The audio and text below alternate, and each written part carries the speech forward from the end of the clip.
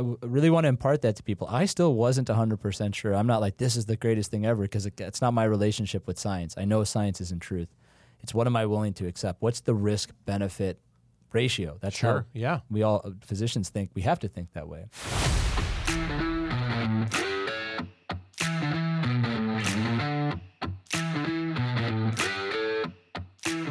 Welcome to Financial Sobriety, the podcast. Podcast? This conversation is all about money. Money, not in the context of so many of the other podcasts that are out there. So we're not going to talk about Roth IRAs and whether annuities are good or bad and how I can buy the next Tesla stock? I'm afraid not. What are we going to talk about then? We're going to talk about the three most complicated relationships people have in their life. Ooh, tell me more.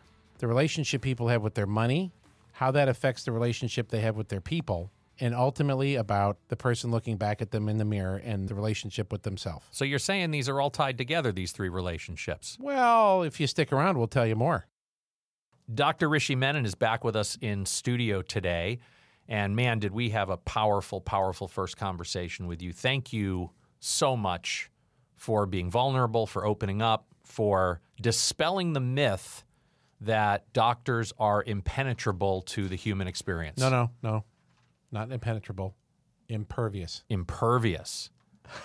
Ooh, even better. Yes. Impervious. It's a bigger kind of SAT word. Oh, I like it. Thank you. That's awesome. What are you grateful for today?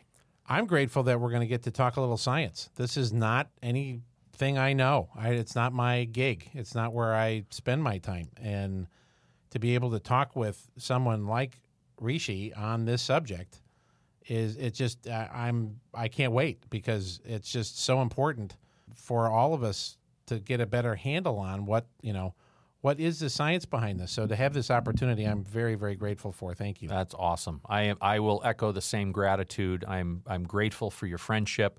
I'm grateful for the simplicity with how you explain things to me, and I'm grateful that we can sit here and talk about it amongst us four guys. Good stuff. So can he express gratitude too? Yeah. Let's let our guest express gratitude. Sorry, thank you. Grateful for the same thing. Grateful to be able to sit here and share my love of science with you guys. As always, grateful that my eyes opened up this morning. Awesome. All right, so here's the big question. I turn on one television show, and it says, do this. You've got to get the vaccination. Trust the science. Then I turn on another television show. Do that. And it says, don't get a vaccine because the science is wrong. And it leaves me in this place of doubting the information that's out there. There's got to be some truth in the middle. So I made a decision. That I was going to do some homework myself. I was going to learn all that I could about the vaccinations that were at the time going through FDA trials and got the emergency approval to use on us. And you were really, really helpful with that. We sat down, we had a conversation, and ultimately I came to the conclusion that the vaccine made sense for me. Because the way you explained it to me and the understanding of what it was helped me see not only what I was putting in my body, but you also helped me understand science in a whole new way. I was always under this belief that science is truth, right? I believe in science, therefore it must be true. And you said something to me recently that kind of blew my mind. We were standing in a parking lot last week. Tell me what you said. Say it again. Well, science isn't truth. Whoa. Slow down. Say that again. Science isn't truth. Huh. Coming from Dr. Menon. Coming from Dr. Menon. What do you mean by that? Well, when I look at it and I think about how science is perceived and how I interact with it, I'm not a scientist. I'm a clinical guy, practice medicine. I know how to read articles and journals and data. But it occurred to me that I wonder if some people, when they hear the results of the scientific experiments, think that the scientists have the truth, that the truth has been discovered, and here's the truth. Like that's what science is for. And I think I need to go back to when I learned science and what I thought about science, that I thought science was this machine that produced truth. And I don't think that's the case. I think science is it's a form of inquiry that human beings use. It's relatively new. We use it to understand our world. And it's based on some very simple concepts. We have a theory. We have a hypothesis. I have one, you have one, Uncle Bob in the living room has one. We all have these theories. Well, how do we know which theory is most accurate? Not which theory is true, but which theory is most accurate. And that's very relevant because sometimes we have to act on what is most accurate, not what's true, because I don't know that we'll ever know that. I don't know if that's a knowable thing. It's a philosophical debate, but what's most accurate? So science is just a method to me, and the way I understand it, to test different hypotheses, test different theories. It's experimentation. So the experiment is we have a theory, we test it out, we come up with a good way to test it, something that makes sense to us, and then we observe the results. Then we confirm or deny our theory. And oftentimes we revise our theory, and then we retest it, we prove that it's accurate again, and then we say, listen, it's kind of past our scientific tests. In its greatest essence, science is just a way to reduce our uncertainty about the world. It's not to obtain certainty. That's not what science does. It reduces our uncertainty. We get closer and closer to the truth, fully knowing that maybe with the next experiment, our initial finding is more uncertain because we've come up with a better experiment. And it's not like these experiments are perfect. We're human beings trying to come up with the best way to test it. So then we have our theory, we create the experiment, we observe the results, confirm or deny that theory, and then we test it again. And then we give it to a bunch of other scientists who are experts in that area. And you know what their job is? To do with what we ask them to do with our results and our methods and our experiment. What's that? We ask them to try to shred it to pieces. You go in there. Disprove it. Disprove it. Interesting. And that's what they're trying to do. The reviewers, the peer review process, the scientific community is asked to try to make this paper wrong, to say you didn't use the right experiment. You didn't control for enough. There's too much bias in how you selected the people that you put in this experiment or the theory you tested. Hold on. What an incredible disconnect this is.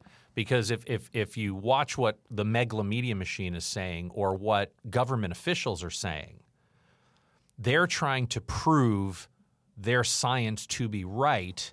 And what you're actually telling me is the experimentation process of science is I'm going to try to test a theory, and then I'm going to ask my colleagues to actually disprove it, to do whatever they can. To try to blow it out. To try to blow it up and tell me where it's wrong. That is a complete disconnect from what is being told to us through the Megla Media Machine that science is all about. Because I know the minute I questioned whether I should get this vaccine or not, I was immediately labeled as somebody who doesn't believe in science. And that drove me crazy because I very much believe in science. Physics is one of my favorite things in the world because it explains how everything works to the best of our ability. And you're telling me something completely different. This is awesome. Oh, yeah. And physics is a great example, right? Newtonian physics isn't wrong. Like how Newton understood and explained gravity to us isn't wrong. But Einstein's theories of general relativity is more accurate, right? That doesn't mean Newton's wrong. It just means that we have a more accurate and precise understanding of how gravity works. And then something else will come along that will refine Einstein's, or probably has come along. I'm not a physicist, but there are things. And if we are believing in Einstein's theory completely as the only understanding of gravity in 100 years, science will have failed. Oh, wow. It's an evolution. So what you're basically, and you shared this with me, is that just because certain scientific quote-unquote facts or data points may have been true 6 months ago, our favorite Megla Media cable news network now comes out and says that, in fact, is not true. Why is it that we all of a sudden paint these scientists as evil, like it's some political conspiracy? Because that's what the Megla Media Machine wants us to believe, is that somehow by getting the science wrong, the scientists somehow have co-conspired to try to control our behavior. And you're telling me that's not the case. Yeah, and I try to look at it objectively. I respect every human's experience, right? I don't have that data. Your experience is your experience. How you make decisions is totally relevant to me. It's real. I respect it. The difference is that when I think about how I understand science and my experience with it, I'm okay when things change because I'm used to that. I'm used to the way I used to practice medicine being different in 10 years. I'm used to when I go into a patient room and talk to a person about their disease that, I'm not 100% sure that this medicine is going to help you. I think probabilistically, look, if I give it to 20 people like you, one of those people is not going to die. I don't know if that's you or if it's some of the other 19, but that's how we have to think. And I'm just comfortable with that. Sure.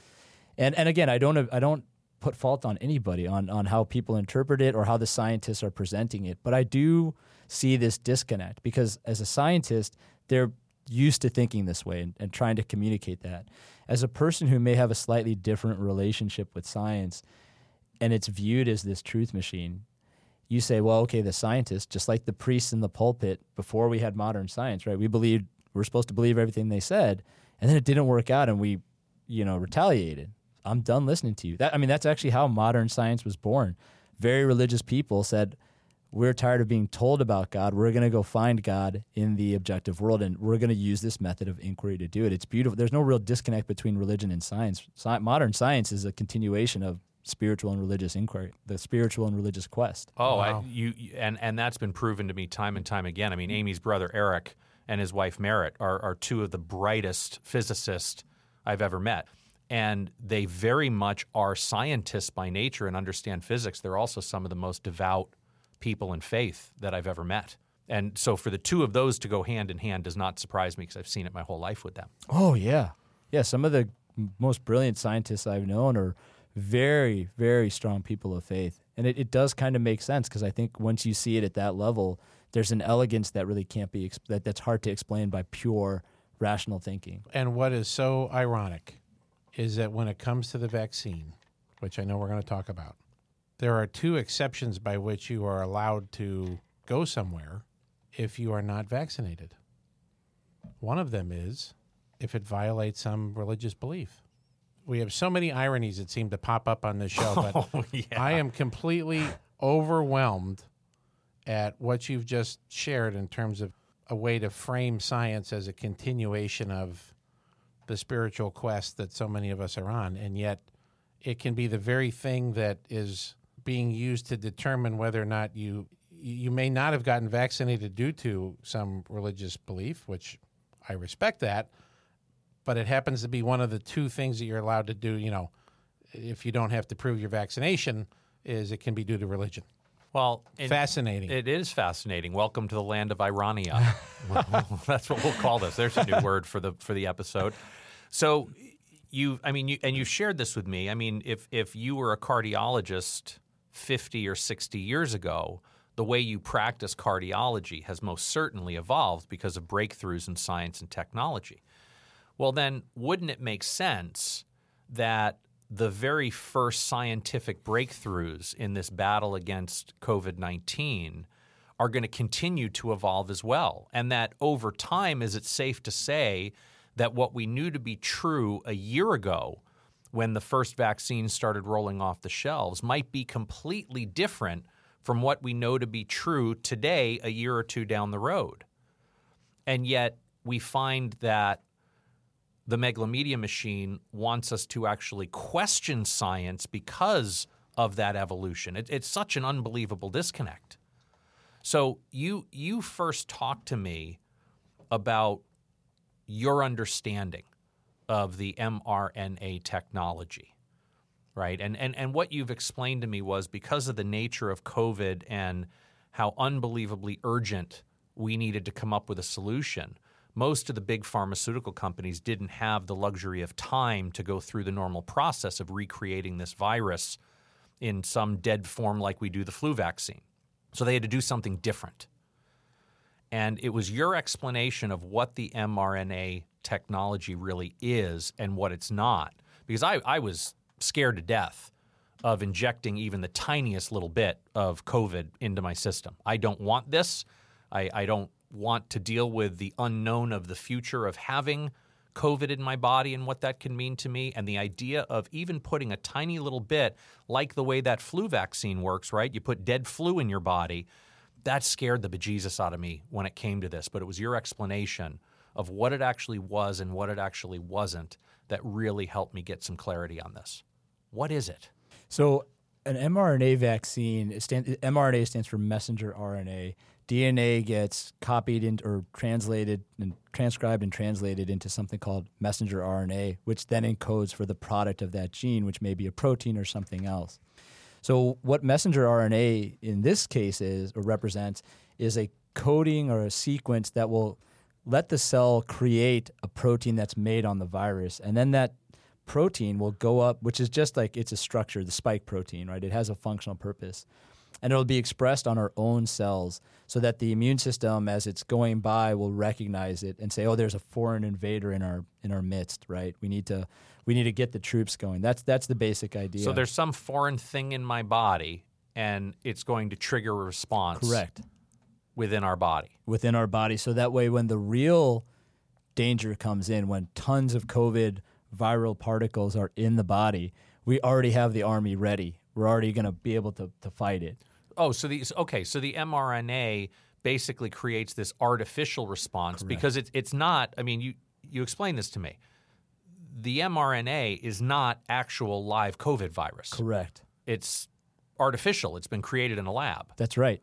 Which I might assume has allowed us to have a little bit more control over its behavior. Well, and that's a key point when I think about my decision to get the vaccine, because I was curious, what is this? What is an mRNA vaccine? You know, it had been in development for at least a decade. So I was nervous, like, why are we rushing this? Well, how does this work? You know, it sounds like DNA. It sounds like it could affect our cellular genes, but it can't. mRNA is the end. It's downstream. It can't go backwards and somehow affect our DNA. Okay, I'm going to ask you to slow that down for a second and explain that again. Super simple. Sure. Because like I think we're that fifth graders. Because I think that is a big misunderstanding, is that somehow it can genetically change you. Right. But that's not what I heard you say. No, it can't. When we're talking about it cannot genetically change you. It cannot genetically change you. Our genes or our genetics is really encoded in DNA. That's the stable. Those are the instructions for our cells, for our bodies. So that's the hard wiring. That's the hard wiring. That is in impervious concrete. And impenetrable. Impenetrable. So that is not an alterable component. It is alterable. Like, other things can alter our DNA. Radiation, certain viruses can affect how our DNA works. The COVID virus could affect our DNA. Theoretically, I'm not much of an expert on that, but it could. Theoretically it could. The mRNA product, the mRNA particle, is what our body, like, so our body will take the DNA, it'll open up the instructions, and it'll copy the DNA from the master sheet onto another sheet. And that's kind of what mRNA is. And then we close up the master copy to keep it protected. Now we've got our notes about what we need to do.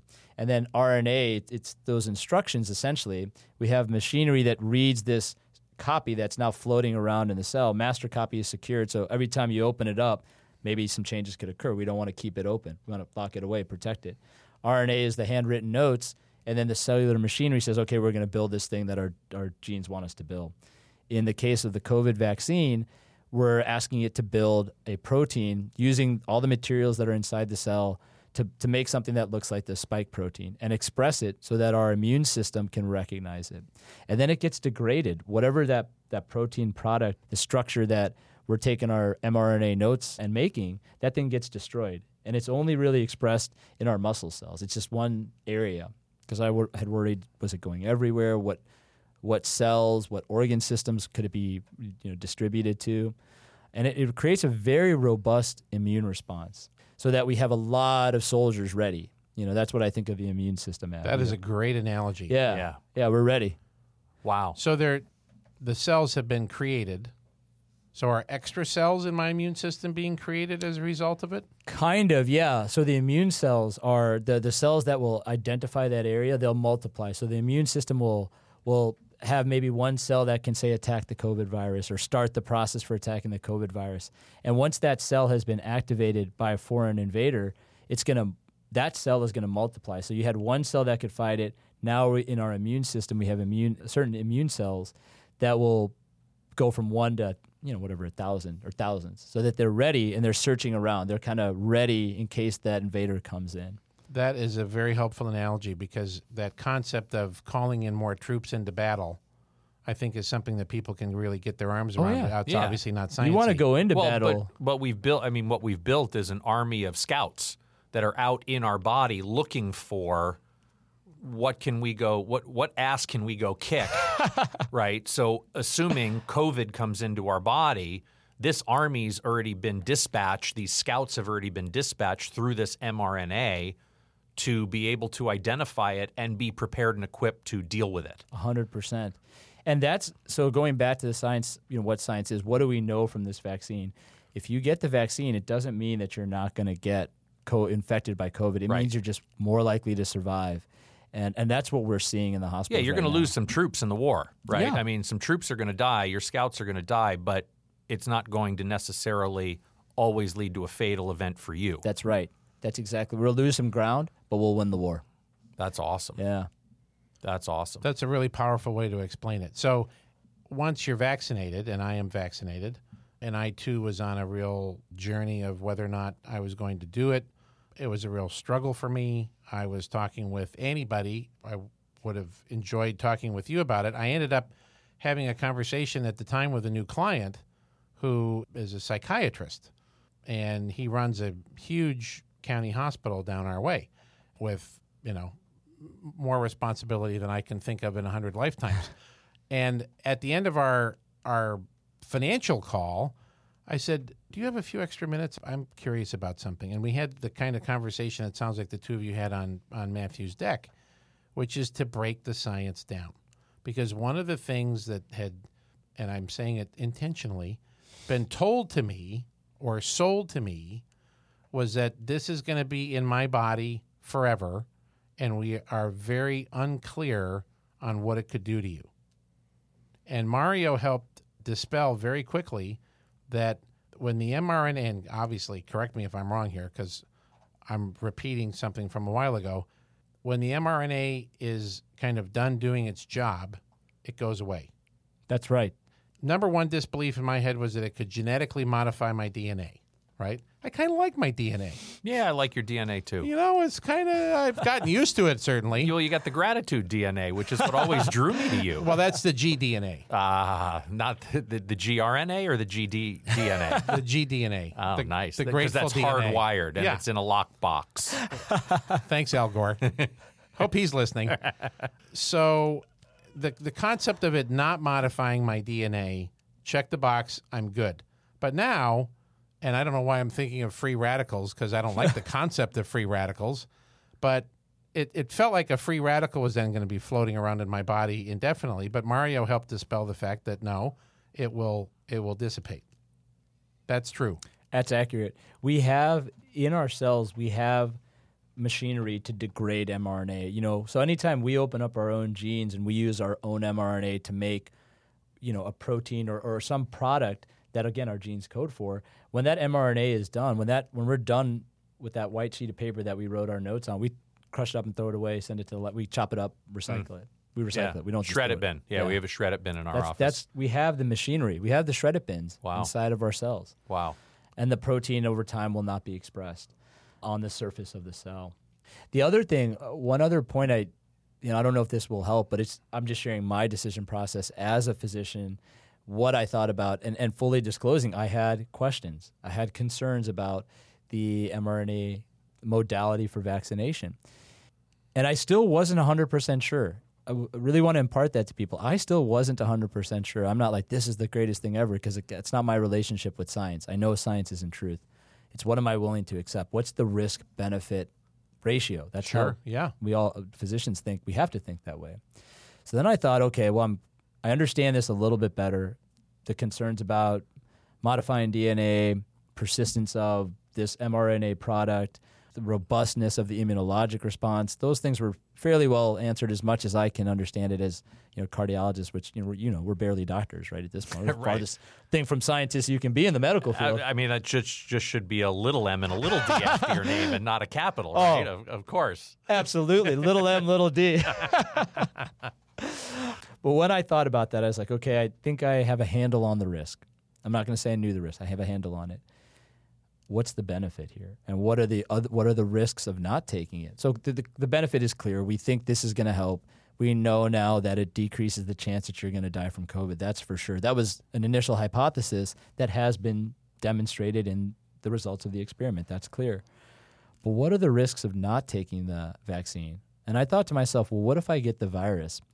Okay, I could die. It could spread it. Those are both bad things. But one thing that we don't talk enough about is something known as a post-viral syndrome.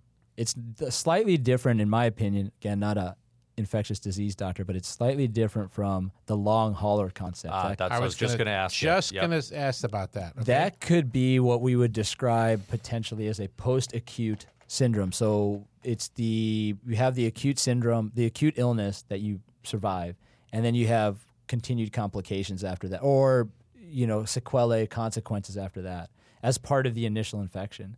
One of the things I wonder about is, are people going to develop some unknown response to COVID down the line? Little secret about physician community. Have you ever had somebody say, that's probably a virus? Right? Yes. Common cold, it probably is. But I see a lot of things that I can't explain. Very unusual diseases. They may not be life-threatening, but they can be debilitating. And we often say, well, it's maybe due to some virus. We don't have clear causal proof that certain viruses cause these effects later on. And they're often in the neurologic system. They're often in the joints. They're often under a category of disease known as autoimmune diseases. Mm-hmm. So even in the physician world, we're like, yeah, I don't know what that is. That's a weird constellation of findings. It's definitely something. I don't know what it is. Maybe it's viral. So I say that a lot. Like, I'm not sure what that is. Could it have been a virus? So virus is sometimes almost a catch-all when you're not sure. Generally, if it's unexplainable, you're defaulting to the idea that it's some form of viral infection, some virus living organism in you. And going back to science talk, it's not necessarily because I truly believe that it's the consequence of a virus. It's just that we actually don't really understand the biology of viruses like we do bacteria or fungi. Those are cells. Those are easier to understand. Viruses are very unusual organisms, and they're tricky. That's why we don't have like antibiotics are really for bacteria. An antibiotic is not for a viral infection. Right. We don't have... I was always frustrated when the kid would come home, one of our kids would come home from the pediatrician, because I wanted him to have a prescription, damn it. Oh, yeah. Yeah. Right. No, it's a virus. You got to kind of... I had the opposite frustration. Hydrate. You got to... chicken noodle soup, whatever. I mean, Yeah. it just, really? care. Come on. It used to drive me crazy when they'd come home with a prescription and they were diagnosed with a virus. Because, this was some basic biology I even understood, was that antibiotics are not antiviral medication. They're antibiotics. They're antibacterial medication. So that was always very frustrating. And look at the models of viral disease that we actually have treatment for now, HIV and hepatitis C. I mean, that took decades of research to get to the point that we could figure out that scientists could figure out a way to clear hepatitis C virus from the body, to maybe not clear HIV, but mitigate its consequences so that people would live normal lives. And they proudly say you don't die from HIV, you die with HIV. Yeah. And those are huge success stories, but it's so hard to come up with viral treatment. So they're tricky. And the concern I have is, what if I get COVID and I have some weird, unexpected post-viral syndrome? I suspect that, for physicians in my age range and the ones coming behind me, that we're going to have a career of registries and things where we're saying, well, I don't know, maybe that was COVID. Maybe new diseases are unexplainable going to stuff. Unexplainable stuff. And there probably won't be a way to prove that. We may have to say maybe it was COVID. Therefore, if I'm going to distill what you're saying a little bit, therefore, being vaccinated versus unvaccinated and potentially having COVID, the risk of that was greater to you than the unknown risk of being vaccinated. Perfect. That's exactly right. Because that's exactly where I got to, and I know Matthew got to, was that in our work world, we are risk managers, right? We are constantly, much like you said, you disprove that your colleagues have to go take the theory that you've to this point proven and now disprove it. That's what we do in our scientific lab, which is with a client's financial plan, we have to break it. We have to disprove that what they've come in with works, and this construct works, and we have to go blow it up. Yeah. Even when we build a financial plan for somebody and it's successful and we can get as close to believing the probability of positive outcome is there, we then take them through a process of showing them how we break it. Like, okay, now that we know you're in a good financial position and you've got all the probabilities behind you saying that this thing's going to work, let's play with this thing until we can break it. Let's put enough financial stress on the plan by looking at things like inflation and Social Security and if you need long-term care one day and where does this thing actually break? And we force that into the conversation so clients know where that breaking point is. And in that risk manager kind of mindset, it became clear for both of us in our own time, in our own timelines, when we were to the point where it's like the risk of having COVID and the long-term consequence of that is greater than the unknown risk of taking the vaccine, particularly when it was explained to me, as I've said, that it's not going to change my DNA and it's eventually going to just kind of, their job is done. Going in the shred-it bin. And the shred-it bin is being used. So that's a really helpful way to think about it, I think, in a very non-sciencey way. The other thing that was shared with me that I'm curious to get your thoughts on is that the actual underlying technology itself, in the context of how we say everything's happening for us and not to us, this particular doctor that I was talking with said that this is a technology that has been around, but there has never been the funding available to push this thing across the finish line to get it to where it was a acceptable method of delivering solutions to medical problems, in this case, pandemic virus. He then went on to say that he is very hopeful and very excited about the fact that this could be groundbreaking technology for diseases like cancer, for diseases like Alzheimer's disease, once they're able to cross the blood-brain barrier. And I get the chills just talking about that. Yeah. Because here we're going through the most horrific pandemic that we've seen in 100 years. And when we say stuff like, this is happening for us, You're can't crazy. tell you the number of people that look at me and I'm like, no, we don't have the perspective. We don't have the time and the perspective to be able to look at this 10 or 20 years down the road because we are in the eye of the bleeping hurricane. And 600,000+ people have died, and millions of family members have been affected. Just in the United States. Right. I mean, globally, this thing has hurt a lot of people. So it's hard to have that conversation about how this didn't happen to us. How did it happen for us? And I get it. And what I challenge them on is the fact that there are things like this very technology that could actually save you, me, Ace, everybody in this room from, a future disease because of this technology and the advent that it is creating today. Well, and before you comment on that, I want to add one more little anecdotal piece to this. We've often talked on the show about our good friend Bo Eason. Bo is a coach we work with. He's a dear friend of ours. He attended a medical conference because he's getting to the point in his life where he's 60 years old. He wants his body to be able to move. Had a lot of concussions. Yeah, he played in the NFL for a lot of years, so the head's been banged up a little bit. So he's very, very in tune and very interested in all sorts of brain injury, longevity kinds of questions. So he goes off to the Sundance Resort in Utah last fall, attends a conference. He's the only person in the room who's not a medical doctor, but he was so intrigued by the information he heard was going to be shared. So Bo comes back from this conference after 4 days, and we ask the question, what's the biggest takeaway you got from the conference? And what he said was not what I expected. He said, the biggest takeaway was, don't die in the next 5 years. Could you explain that, please? And what he went on to share with us is, look, there was obviously a lot of good stuff, but the rate at which medical technology is accelerating over the next 5 years, we're going to start seeing medical technologies like this mRNA technology that could radically change the human experience with things like cancer, dementia, Alzheimer's disease, Parkinson's disease, different autoimmune diseases. What are your thoughts on that? I mean, what do you see as how this crazy, horrific COVID experience could have possibly happened for us and for humanity's sake going forward? Yeah, I mean, I think that it's a very challenging but important question. Obviously, from what we had talked about previously and how I live my life, I have to look for these silver linings, these gratitude things, especially when something is so devastating and immense as this, with all the people that have died and all the people that are suffering. But I have to try to, I can't just focus on that, right?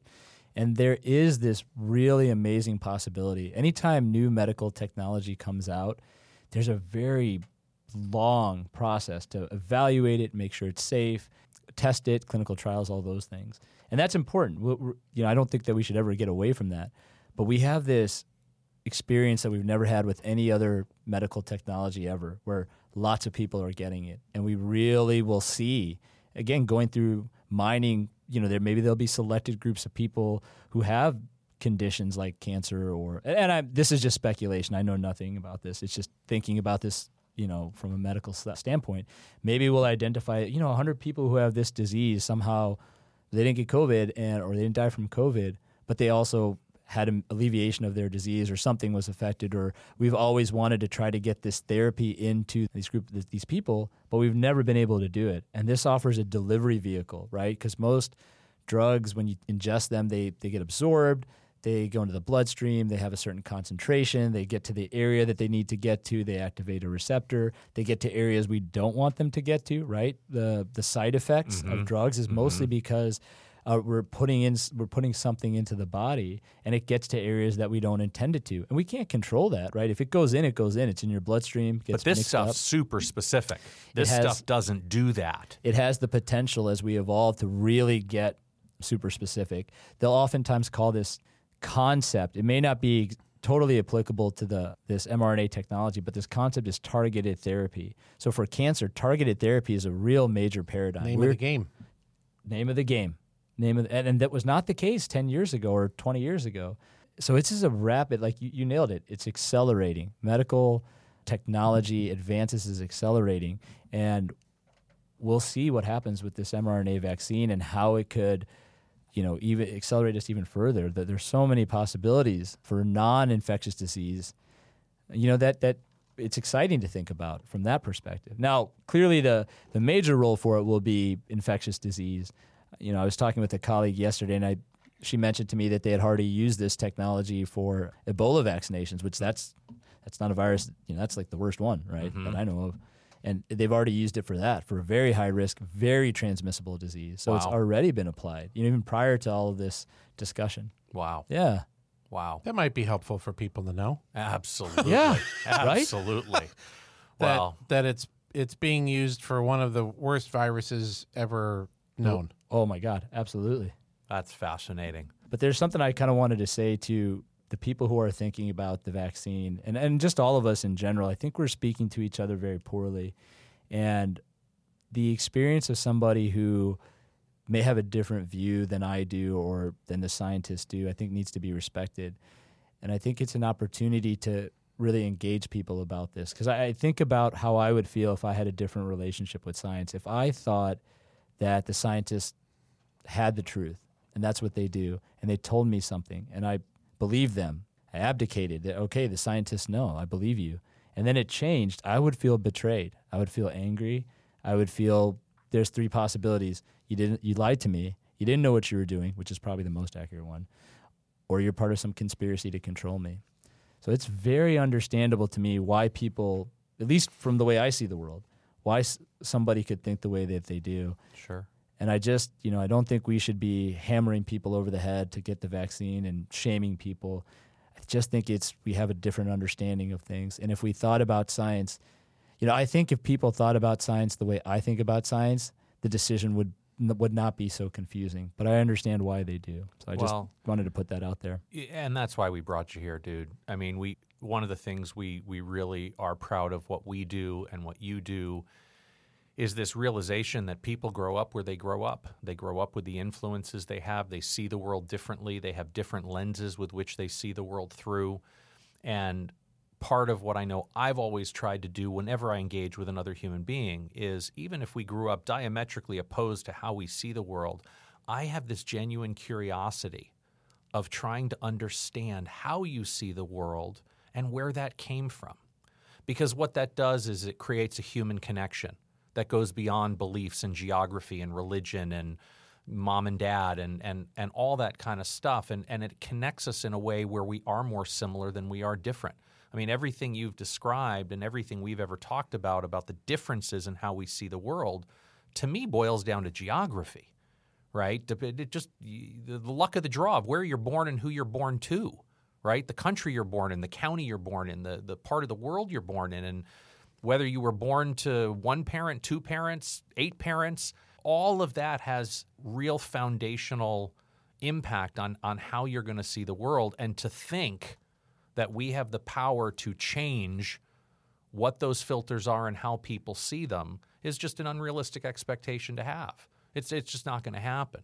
So if the main message coming out of these couple of episodes is just, sharing some information as we understand it, maybe helping people who've been on the fence a little bit about some decisions they need to make, but also about creating that conversation of trying to understand more than just being understood. Oh, yeah. And how that creates a human connection. Boy, talk about being intentional with your relationships with people. Awesome stuff. Well, Rishi, the gratitude I have for you is huge. Dr. Rishi Menon, board-certified cardiologist, a man who has lived as human a life as one could ever expect to have. I'm incredibly grateful you came in today, opened up your heart to us, shared your life's journey, your journey in financial sobriety. We have this incredible relationship, the trust I have with you, and being able to share that with our financial sobriety community. I mean, you've helped me make some of the most important medical decisions in the last 10 years of my life that I've ever had to make. And it all boils down to trust in relationship and being able to understand what somebody's sharing with me. So I am super grateful you were here today, brother. It was awesome. I can't wait to have a donut with you. Oh, yeah. Let's get a donut. Thank you for being here. You bet. And with that, brother, that's a wrap. If you like what you heard, leave us a review and be sure to subscribe. And check out our website, yourfinancialsobriety.com. Thanks again for listening today. Here to help you find more clarity, confidence, and capability along your journey into financial sobriety. I'm Matthew Grishman. And I'm Jim Gebhardt. Be intentional with your money.